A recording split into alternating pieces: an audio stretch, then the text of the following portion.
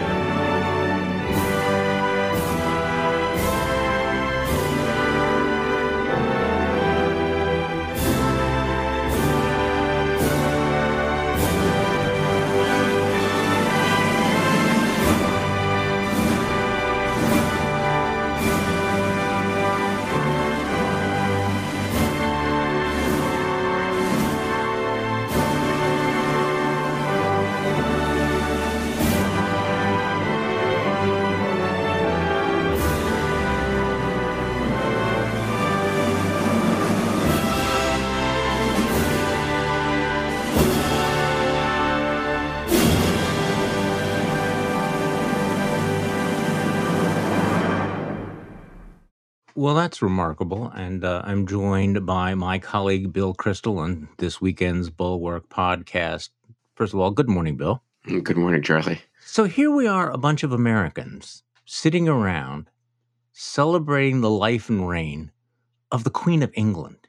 I mean, among the many remarkable things I want to touch on here, the fact that you watched the American media yesterday, and it was wall-to-wall coverage of the death of a monarchy that we had actually rebelled against some time ago, and apparently those are still the ties that bind, aren't they?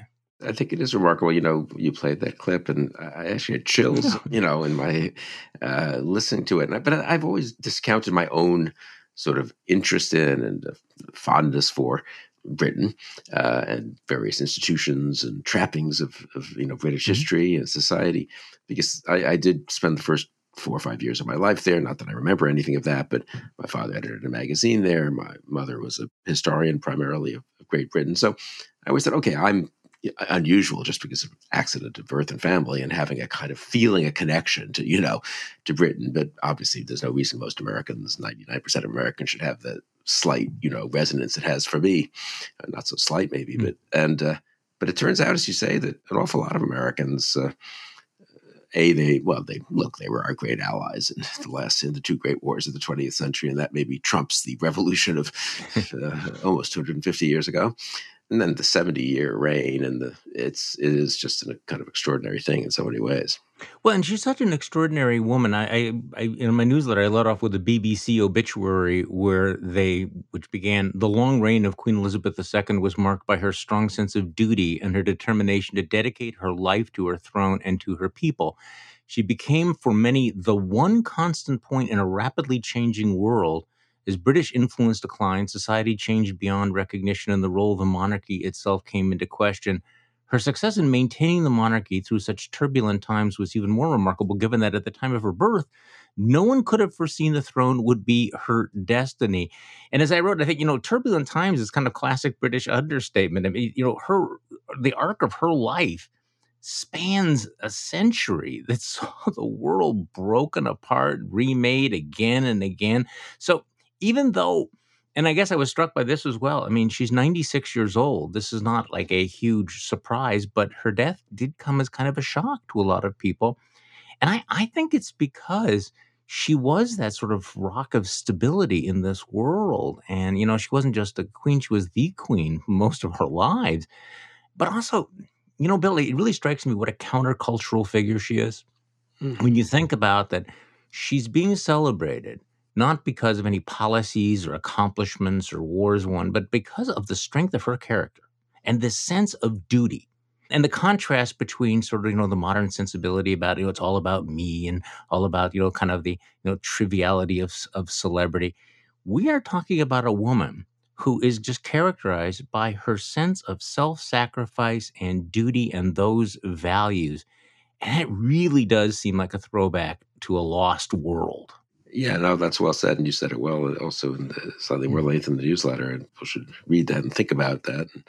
I mean, I guess for me, I would just add one thing, and this again comes maybe particularly from my own interests, and the fact that she became queen when Winston Churchill was prime minister.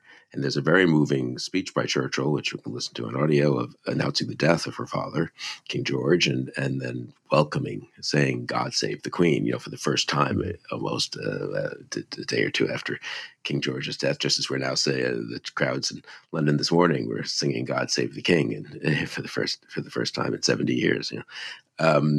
And so it's a link to Churchill. I mean, she was a living link to Churchill. She was a teenager during the war, but Churchill was prime minister for the, first 2-3 years of her reign. And Churchill was Churchill. And 1940, in my opinion, still kind of one of the greatest moments in history, really. The Britain standing alone, against the Nazis, us helping some, but, not engaged yet. And so I think there's that too, don't you think? It's her own personal steadfastness and sense of duty, and then the connection to one of the really, greatest moments of the defense of freedom in world history. And she wasn't quite involved herself, but she was very much of a living link to it. Well, she was very much a living link to it. And, for a lot of the people in the world today, did I see the statistic that 90% of the people alive today were born after she became queen? So, I mean, for the vast majority of people in the world, certainly in this country, that's ancient history. And yet that was part of her life and her legacy. And it was an extraordinary legacy. I mean, she became the accidental queen in some ways, because she was not really close in the line of succession until her uncle Edward VIII rather flamboyantly abdicated the throne so he could get married to an American divorcee, maybe a foreshadowing of things that were going to happen to the royal family. And so she had to hold everything together after her father died. But you're going back to that greatest moment during World War II, and the role that her father played in uniting Britain, and of course reminding people why they still wanted a monarchy. But even as a teenager, she played a significant role, and that she introduced herself, or she was introduced to the British people by making, which is remarkable now, making radio addresses, I think when she was about 14, 15 years old, to the country. And this is a little bit of extended tape, but keep in mind that this took place in the middle of World War II, where a teenage girl named Elizabeth, who could never have imagined, what her life would be like or how the world would change. This teenage girl spoke to the British people in one of their darkest hours. In wishing you all good evening, I feel that I am speaking to friends and companions who have shared with my sister and myself many a happy children's hour. Thousands of you in this country have had to leave your homes and be separated from your fathers and mothers. My sister Margaret Rose and I feel so much for you, as we know from experience what it means to be away from those we love most of all. To you living in new surroundings, we send a message of true sympathy, and at the same time we would like to thank the kind people who have welcomed you to their homes in the country. All of us children who are still at home think continually of our friends and relations who have gone overseas, who have traveled thousands of miles to find a wartime home and a kindly welcome in Canada, Australia, New Zealand, South Africa, and the United States of America. My sister and I feel we know quite a lot about these countries. Our father and mother have so often talked to us of their visits to different parts of the world. So it is not difficult for us to picture the sort of life you are all leading, and to think of all the new sights you must be seeing, and the adventures you must be having. But I am sure that you too are often thinking of the old country. I know you won't forget us. It is just because we are not forgetting you that I want, on behalf of all the children at home, to send you our love and best wishes, to you and to your kind hosts as well. Before I finish, I can truthfully say to you all that we children at home are full of cheerfulness and courage. We are trying to do all we can to help our gallant sailors, soldiers, and airmen. And we are trying, too, to bear our own share of the danger and sadness of war. We know, every one of us, that in the end all will be well, for God will care for us and give us victory and peace. And so at the age of 96, the Queen passes away, and of course Britain will spend the next fortnight in very formal mourning, and of course introducing itself to the new king, which is going to take a little while getting used to the idea of King Charles III, Bill. Yeah, it is. I mean, that speech was kind of amazing. It was, I mean, not kind of. It was really, first of all, one forgets how many children from London went to the countryside, I believe, right? I mean, a lot of them were sent if they had relatives or even not relatives. Certainly the immigrant children, the children they took in from Europe, went off into the countryside because London was too dangerous in 1940 with the Blitz. The king, if I'm not mistaken, her father famously refused to leave London, though, at the height of the Blitz. And that was quite important. And Churchill thought that was quite important for rallying the country. But it was a fair number went abroad if they had relatives, as the princess says in Canada and elsewhere. And so, again, it just brings home what a moment 1940 was. That this was, it is like Ukraine today in the sense that they were, people had to leave if they couldn't contribute to the war effort. It was safer for them to leave, and frankly, better for them to leave, so people didn't have to worry about them and so forth. So the whole thing is reminds one of so many things. That speech is. There's so many Churchillian phrases and formulations in it. And I suppose since Churchill was giving those speeches in real time, any competent speechwriter could have simply appropriated them from Churchill's. But one sort of wonders whether Churchill didn't personally have a hand in that. I've never read the history of that, but it just some of the formulations are so much like Churchill's own, especially when Churchill gave occasional speeches to children, actually. I mean, it is that Christmas Eve address in 1941. And I just wonder, I'm sure historians know this and we can look it up, but whether maybe they don't know, but Churchill did it privately, but that he helped out with those remarks. Yeah. Well, and again, there's just so much history embodied in this woman. I mean, the 13 American presidents, all the things she saw. Yeah. And I was really struck by the fact that, you could imagine that, had she passed away earlier, people might have thought of her reign as being a reign of disappointments. When you think of, the decline of empire, the decline of Britain as a world power, domestic terrorism, economic crises, the breakup of the marriage of her children, all of those royal scandals, some of which were truly, truly awful. And yet in the end, people look at her and they say, she did keep calm. She did, keep us together. She was that symbol of unity. She kept the stiff upper lip and everything. And people admired that. So really, and again, in an era in which, we've moved past, character matters, basically her whole story is her values and her character. I mean, that's it, right? I mean, there's not, with all of the tragedies and the disappointments of her life, you could say that she was presiding over the dissolution of both Britain and the monarchy. And yet no one feels that way today because of this frail, elderly woman and her strength of character that really you saw, first on display in the 1940s, which is, again, amazing. Yeah, and I guess I would add, I'll make a slightly more political point in the sense of geopolitical. I mean, I think there was obviously the empire to dissolve, and the family life isn't a happy story particularly, and who knows what will happen to the monarchy in the years ahead. But somehow, insofar as she's associated with maintaining the unity of a nation that was itself the embodiment for so long of the rule of law and liberty and progress, if sometimes halting, for people within that nation and even around the world. Though one can then litigate the whole colonial stuff and all that, but still, at the end of the day, that was a kind of progress. That was, from their point of view, I suppose, the dissolution of the empire. Yeah. But it was done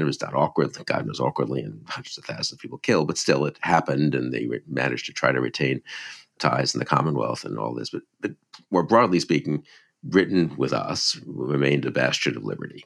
And I do think that also matters, right? If she had simply been a person of dignity, but it just collapsed into an authoritarian state, let's just say, Yeah, by right. 2022, it would be, well, that's a sort of sad story of the last monarch, and people would be writing books like that the way they do about, Austro-Hungarian emperors or something like that, preceding the fall of that empire. But because Britain remains a free country and a vigorous democracy and a upholder of liberty around the world, I mean, the last thing she would have seen or supervised, in a sense, as queen, would be very aggressive British efforts to help Ukraine and real leadership in that role.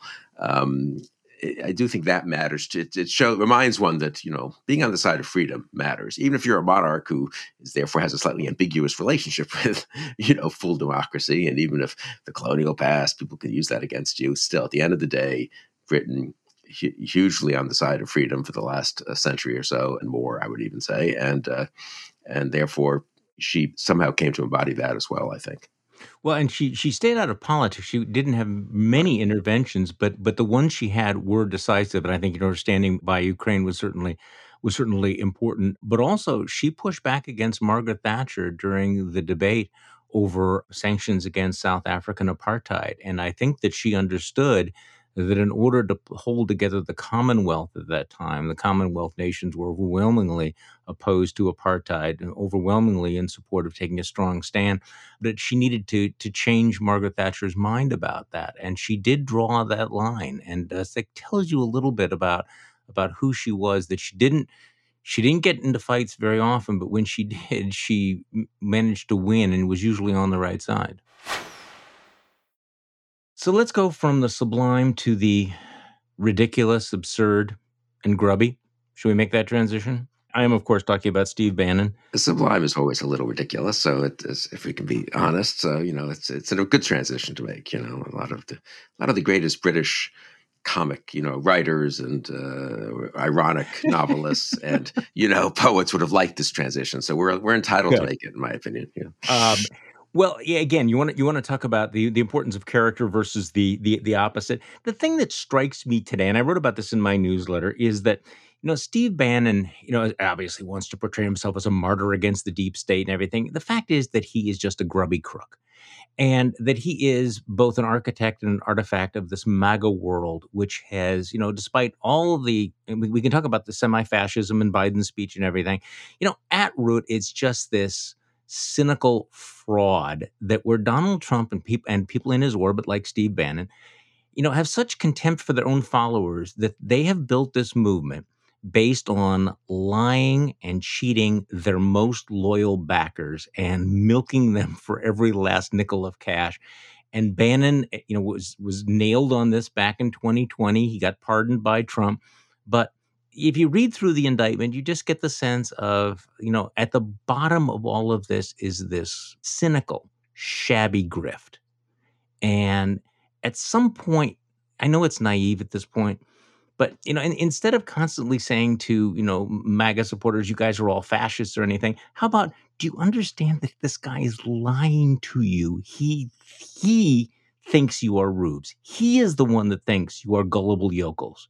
He is the one who has been lying and ripping you off. I confess to naivete, but it's certainly a reminder about how, central grift is to MAGA world to read about Steve Bannon. Yeah, very much so. And Trump is, and remains post-presidency a con man. I mean, and a very successful, sadly, con man who was so successful as to endanger American democracy, which means he's more than a mere con man, more than someone who, makes a lot of families unhappy and immiserated even, and all that, but really does damage to the political structure, fabric of the country in a way that's rare.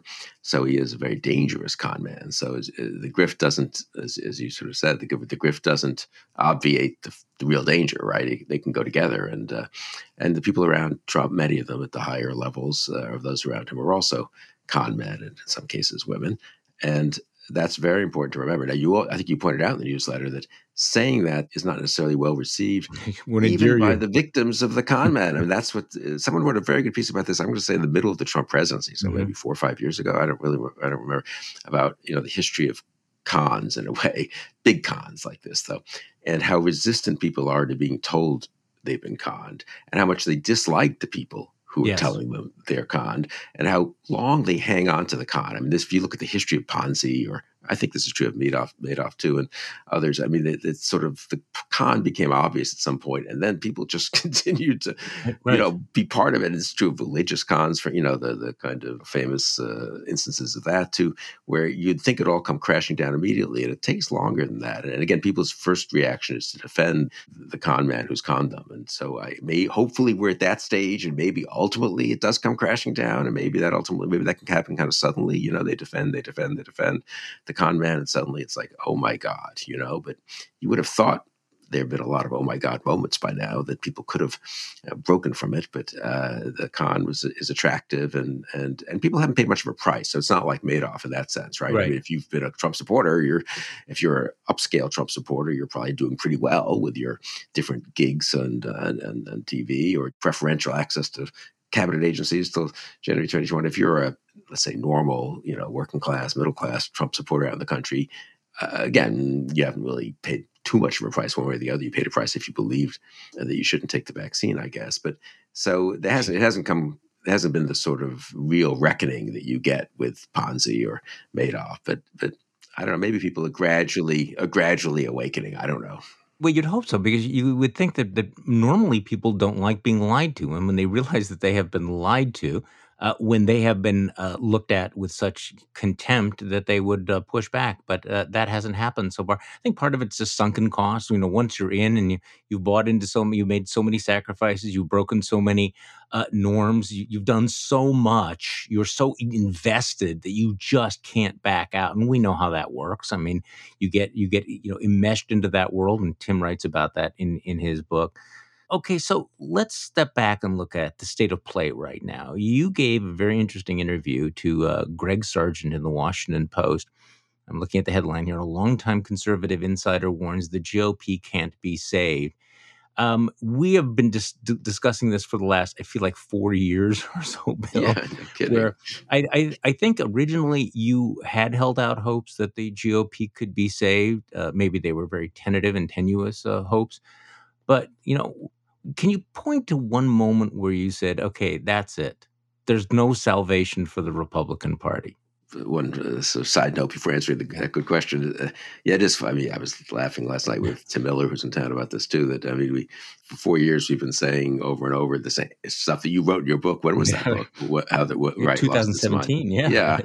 and it's almost all been vindicated, honestly, and been correct, and we've elaborated on things and learned more, obviously, as we've gone along, about the character of the collapse of conservatism and of the Republican Party. But it is always funny that a certain number of people are like, "Wow, I got a fair amount of this." Kristol was really candid in saying stuff that I feel like I've said Yeah.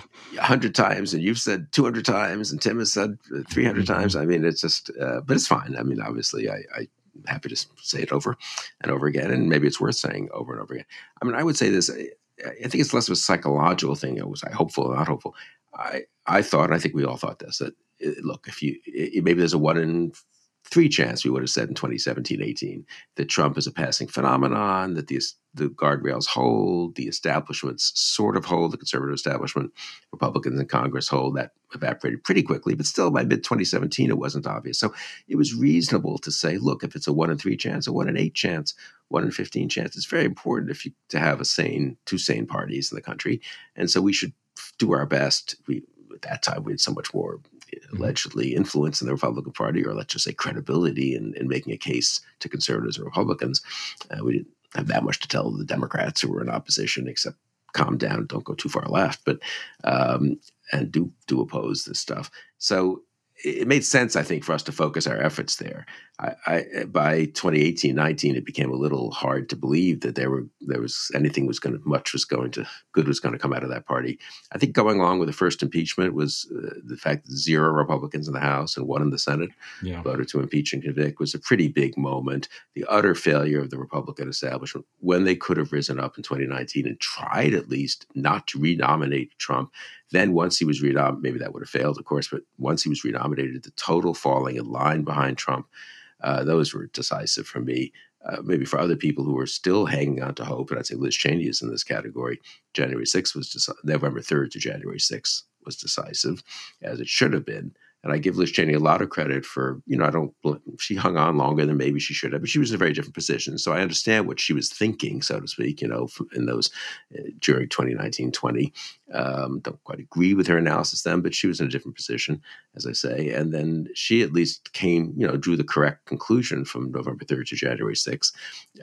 What's amazing is how everyone else just drew the conclusion for 48 hours and then just went right back to going along, and to this day are pretty much going along. So the Wall Street Journal editorial page is still mostly, they're not exactly pro-Trump. He shouldn't have taken the classified documents, but they spend a heck of a lot of time, more time criticizing the FBI for its behavior. It seems to me, or printing op-eds at least, to criticize the FBI than criticizing Trump. And the criticism of Trump is it's unfortunate he's doing this. He's hurting Republican chances in the midterm, not serious, deep, fundamental criticism.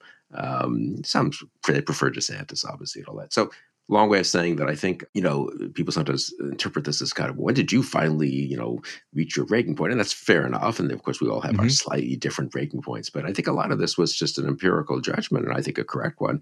It wasn't some of the people who weren't involved in this and who looked at it from the outside, who were just unsympathetic to the whole Republican Party and conservatism. So for them, it was just all awful from the beginning. And it was pretty awful, but from 2015 on. But, it wasn't.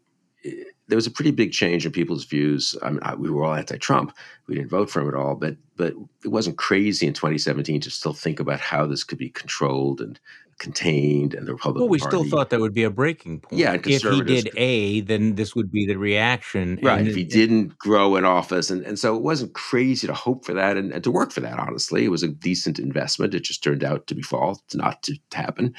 But by the impeachment around 2020, it was obvious, and yeah. Well, and thinking back through that period, I agree with you, but also it was still shocking to see what happened after January 6th. There was that moment on January 7th where everybody seemed to have a certain clarity. They all got it. And that lasted, as you said, about 48 hours.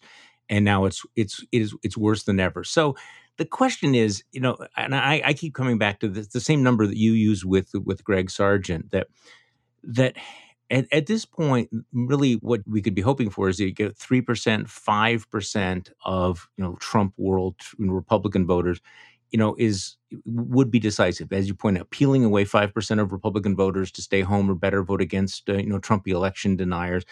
That seems to be doable, and that's consistent with the polling. That may happen. We're not looking for a dramatic sea change, but I guess I'm still struck by the incredible investment in Donald Trump.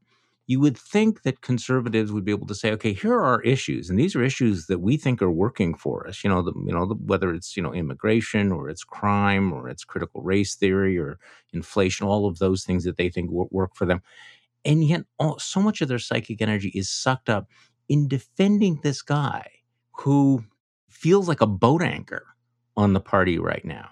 I mean, and the Wall Street Journal editorial board is a perfect example. They appear to have no illusions about Donald Trump's unfitness for office, and yet they will always come back to the barricades when Donald Trump is, as opposed to saying, you know what, we're kind of done with him. He's on his own.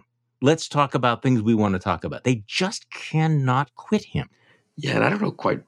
Some of that's psychological, some of that's a tactical decision. I mean, I think privately they're done with him, and they would say they are, and would say, let's just have DeSantis, and we'll advance all these policy issues and pretend we never were complicit in the really grotesque abuses of power and so forth of Trump. That's another problem, of course, for some of us in terms of just wiping the slate clean. But for them, that's not they could, as it were, try to wipe the slate clean. But then they sort of tell us about, but God, there are a lot of the people out there, 30, 40, 50, 60% of the Republican base who want Trump. So we can't attack Trump. We can't tell the truth about what Trump was like.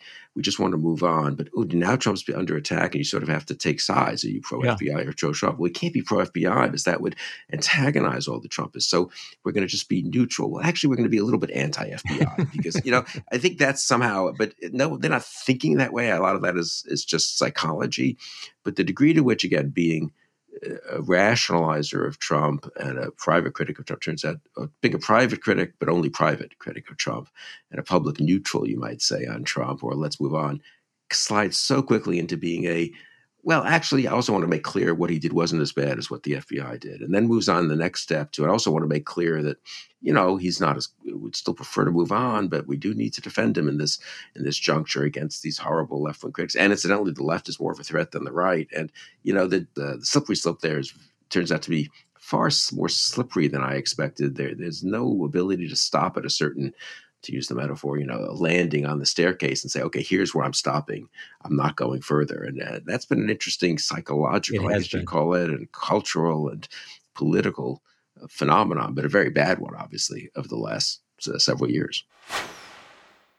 So let's talk about the midterms. And I was talking with Mike Murphy about this earlier this week. And of course, he has all of the appropriate caveats. There have been polling fails before. It is still early.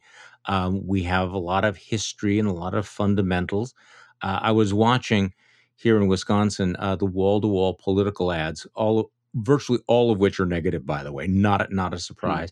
And, just being reminded how a lot of politics today is just, exercising political gravity, bringing people back to the tribe that they were in before, that you may have thought about straying, but the other side is just so completely horrible. So you have been commenting for some time about the decoupling in the polls between Biden's unpopularity and the numbers for congressional Democrats. So give me your sense of where you think things are right now in early September. So, I think for the last 20 years, really, being on the side of history is destiny, which first midterms are terrible for incumbent parties that control both the presidency and Congress, and on the side of, even more importantly, of demography is destiny. Red America, blue America, red districts, blue districts, red states, blue states. It always defaults to that at the end. You kid yourself that you have a good candidate, and then that candidate gets crushed because people end up reverting to their party loyalty. That's what polarization means. It literally is what polarization is, and politically. And so if you were on the side of betting on polarization, demography, and history, you would have been right a lot of the time, right, many times in the last 20 years. And actually people like me who thought, well, maybe this could be counter trend, were wrong. I've been bullish on Democrats here for the last several months. Not quite as much as Simon Rosenberg, but almost as much. He's probably the most ardent exponent of the fact that this needn't have been a red wave election. But the one thing I did see early was just, again, an empirical observation where I think maybe strengthened a little bit by wishfulness, but not too much, I hope, that the generic congressional ballot at its worst was kind of +3 Republican. Mm-hmm. And Biden was drifting down from, at that point, was like -10 approval and was going towards -15, 17, 18. And the generic didn't really budge for a while before it started to rally, before the Democrats started to rally. It just sort of sat there at -2.5 as Biden went down. And I thought, well, I'm not, leave aside what I think should happen and why people should be more upset about this or that. Just as an analytical matter, a fair number of voters, since it's the same polls, right? A fair number of voters are saying, I don't approve of Biden. I somewhat disapprove of Biden, especially the ardent Biden disapprovers were voting Republican. But I'm still inclined to vote Democratic, or at least consider voting Democratic in the fall. And that's turned out to stick. Now, Biden's now rallied some, so the gap is less, but it's still noticeable. And the rally on the generic was pre-Biden approval rally, actually. And so I do think Ron Brownstein's made this point. Something like a fifth of those who somewhat disapprove of Biden now say they're voting Democratic in the fall. And that is historically way higher than it's been in other midterms where it's been more like 8% or 10%. And that makes all the difference if it goes from 10 to 20% of the electorate. So will that stick? Who knows? We're 2 months out. Mike Murphy, I know, has thought, he's seen these summer rallies before. They often fade in the fall, and sort of history and gravity and demography reassert themselves. And as I say, that has been the right bet to make in most of the elections of the last 2 or really 3 decades, I must say. But maybe not this time. And one thing that may be very much influencing maybe not making it the right bet to make, is that in none of those elections for the last 20 or 30 years was a 49-year-old Supreme Court decision establishing a right that was pretty important to an awful lot of Americans, and a decision that had become, pretty very well established, and also pretty popular. In none of these other election years was that decision overturned, with 3 recently appointed judges appointed by a very controversial president, and in one case, at least, jammed through the Senate, 8 days before the election. They all voted to overturn it. So I think the degree to which it was a shock that Roe was overturned, maybe knowledgeable people expected it, but the country certainly did, and the consequences of that, and that the people who had voted the pro-life movement that had wished to overturn it in the Republican Party didn't really have sensible ideas about how to then, what kind of legislation to pass, to replace Roe v. Wade, and what exceptions to make, and then the parade of horribles that turned out to be not so theoretical, but real in many states. All of that together, I think, was like, geez, this is pretty extreme. And I do think people who just kind of watch it all, of course, Roe probably could get over Roe. I guess Roe's been overruled, but abortion never really fundamentally an issue that moves that many voters, not like the economy.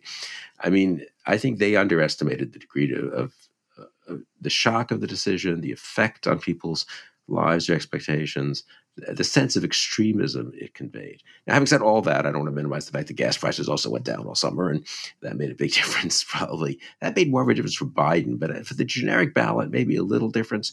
I just did a conversation, actually, yesterday with Bill Galston, whom sees on Mona's podcast all the time, and well, on the politics of abortion. And he and I both were, well, people should listen to it, but Bill, who's very moderate politically and just very analytical about this could be one of these rare moments where all the history and all the demography, they don't get swamped, but they get decisively affected by other things. And the 2 big other things are Trump and Roe. We've had neither of those situations before. 2014, 2010, all that stuff. You didn't have an ex-president who had tried to stage a coup as the leader of the opposition party and throwing himself into everything and being extremely public, A, and B, you didn't have a 50-year-old court decision that's important to a lot of people overturned. So those are 2 awfully big extraneous variables, right? Right. I mean, you think about when history has not followed. Like, for example, in the 2002 election after 9/11, Right. Republicans actually picked up seats. I mean, there were some big issues there. But going back to Roe, at the time it happened, it was such a shock. It took a while, I think, for people to fully understand how the world had changed. And of course, all these Republican legislators went out of their way to make it as dramatically apparent as they could have. And Will Salatin, our colleague who has written a book about abortion, made a really good point last night on the live stream. He said, we wonder about which stories move the needle. And, a story about a scandal is something that happened. It is discreet. It doesn't necessarily affect your life. It's a story. And then 4 days later, you might not know about it, but it doesn't actually affect anything necessarily going forward. In contrast, the Dobbs decision, the overturning of Roe versus Wade, affects the lives of millions of people who continue to have sex, who continue to think about whether they are going to have children, when they are going to have children. And so it's an ongoing issue involving fundamental issues in every part of the country. And Republicans, instead of embracing the consensus position, say, for example, keep it at the state level, 15-week bans, things like that, immediately, within 5 minutes, began enacting these complete and total bans, some of which do not have exceptions for rape or incest, began talking about a national ban.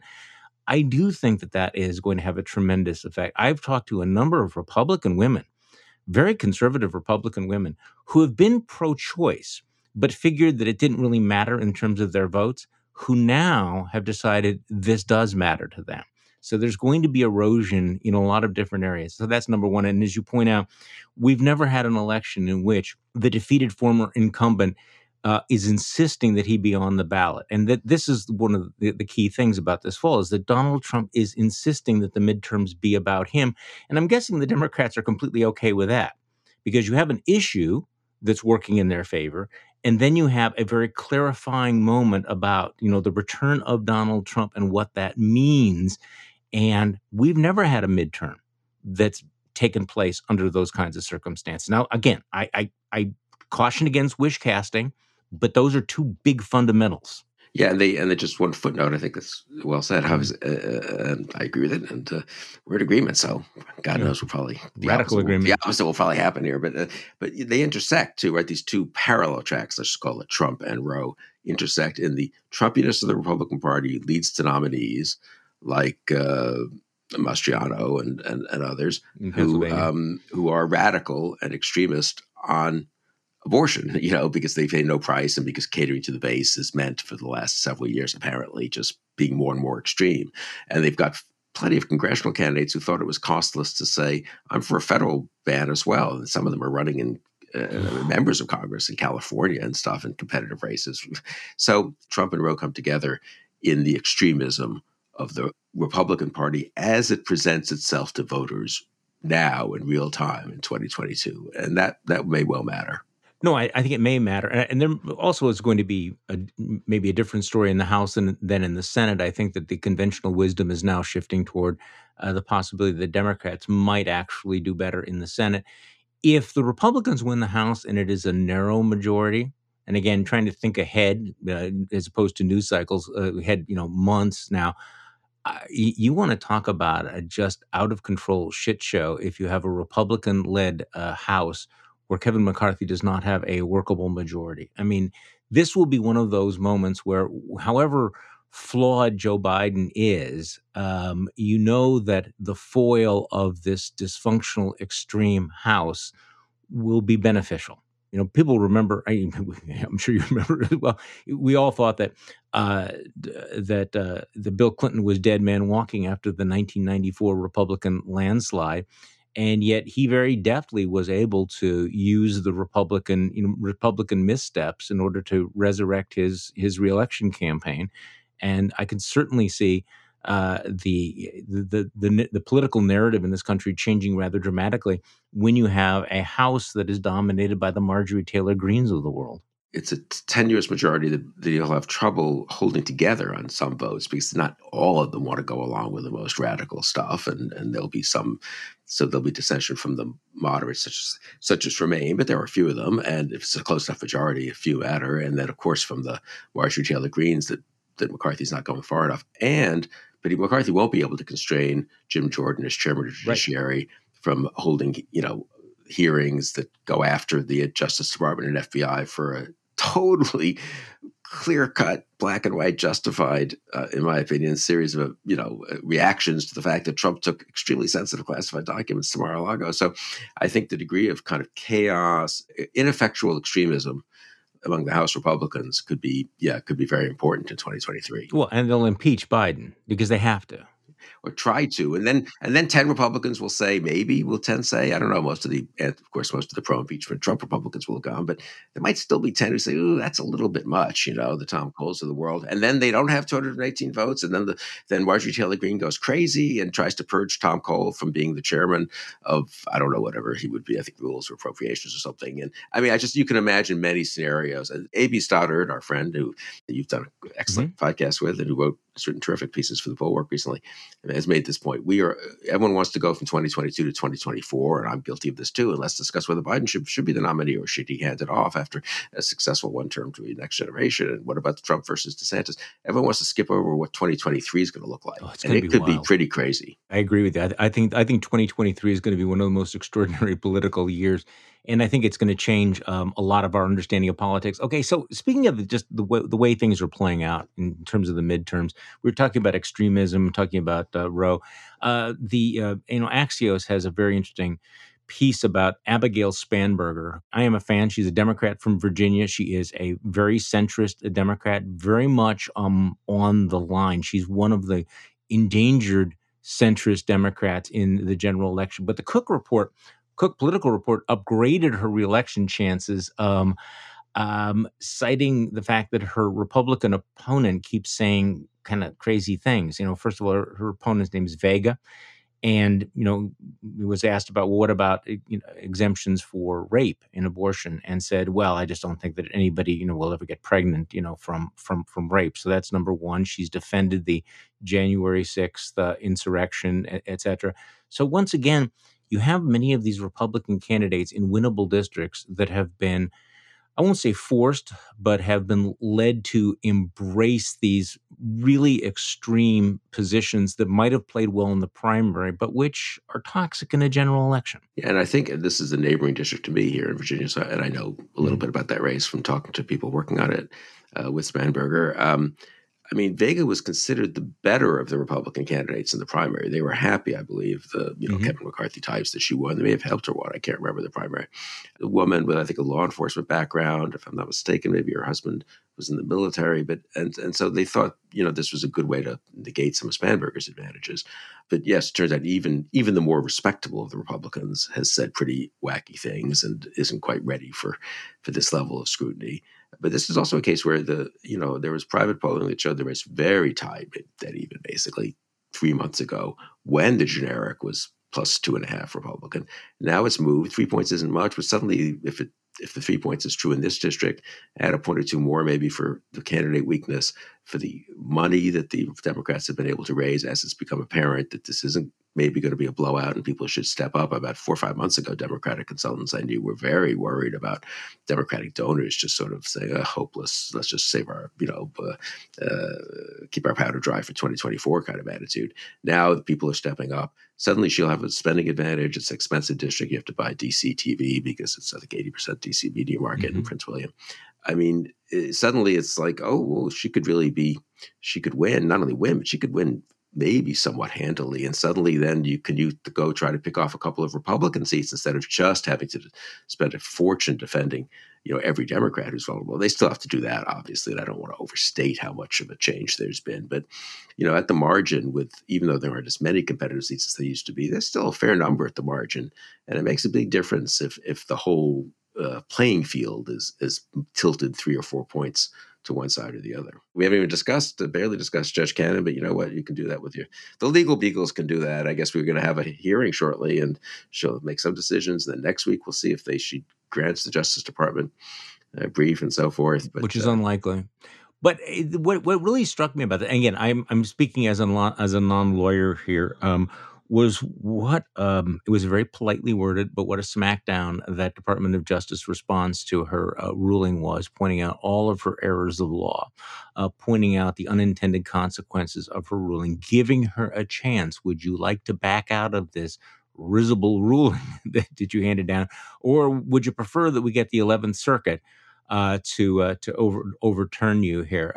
But this is just.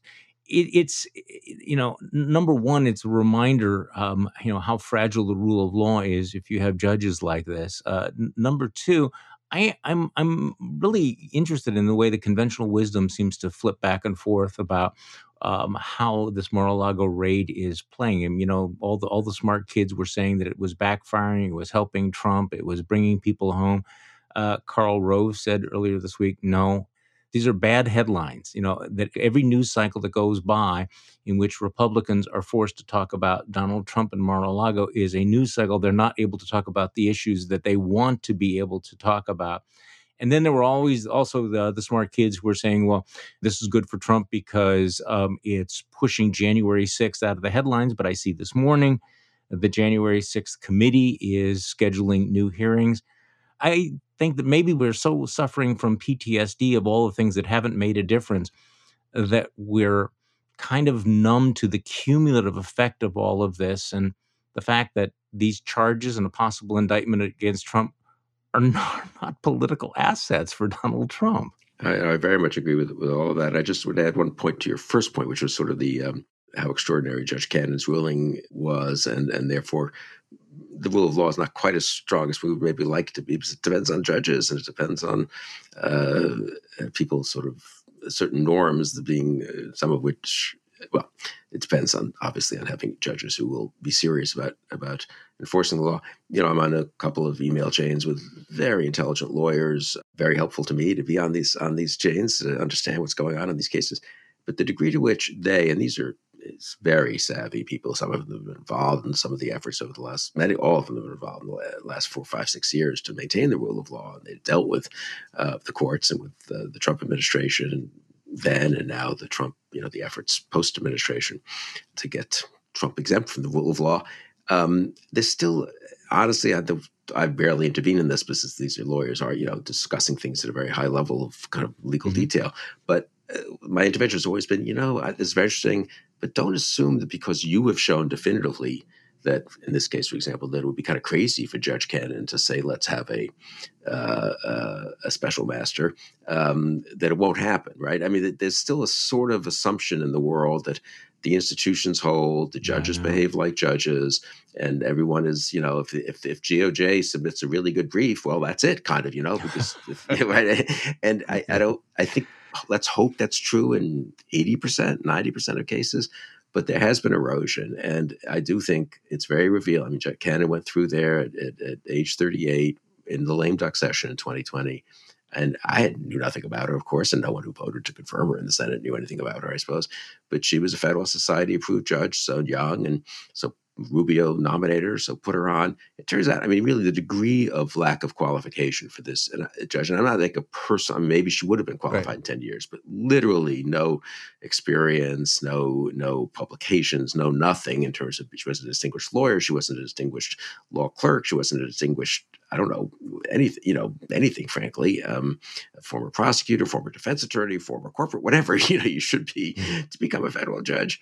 And so the degree to which, hopefully this is a small minority of the judges currently on the federal bench. And again, she's only one district judge. But again, I brings home so much of theme of Liz Cheney and a theme that you've hammered on and really is sort of relevant to our very opening discussion about the Queen. I mean, the human beings matter here. And there's been damage. They can do damage even if the kind of institutional fabric and structure looks the same as it did a few years ago. No, I agree. Let's end on that dark note, or at least that caution. I was worried that you were being too cheerful, so I thought, come on, let's. No, in the spirit of Jonathan. In the spirit of Jonathan V. Last, we need to end on a. Well, I do think that you just underline the experience of the last several decades. It is fragility. It is the fact that we are not immune to history, and that a lot of things that we thought were solid, in fact, turned out to be very, very flimsy. And I think that one of the things that we have failed to do is have enough imagination about what could possibly go wrong. And the answer is a hell of a lot. So, Bill, thanks for coming back on the podcast. Appreciate it. Thanks, Charlie. And thank you all for listening to this weekend's Bulwark podcast. I'm Charlie Sykes. I'll be back on Monday, and Will Selleton and I will break down the events of the last few days.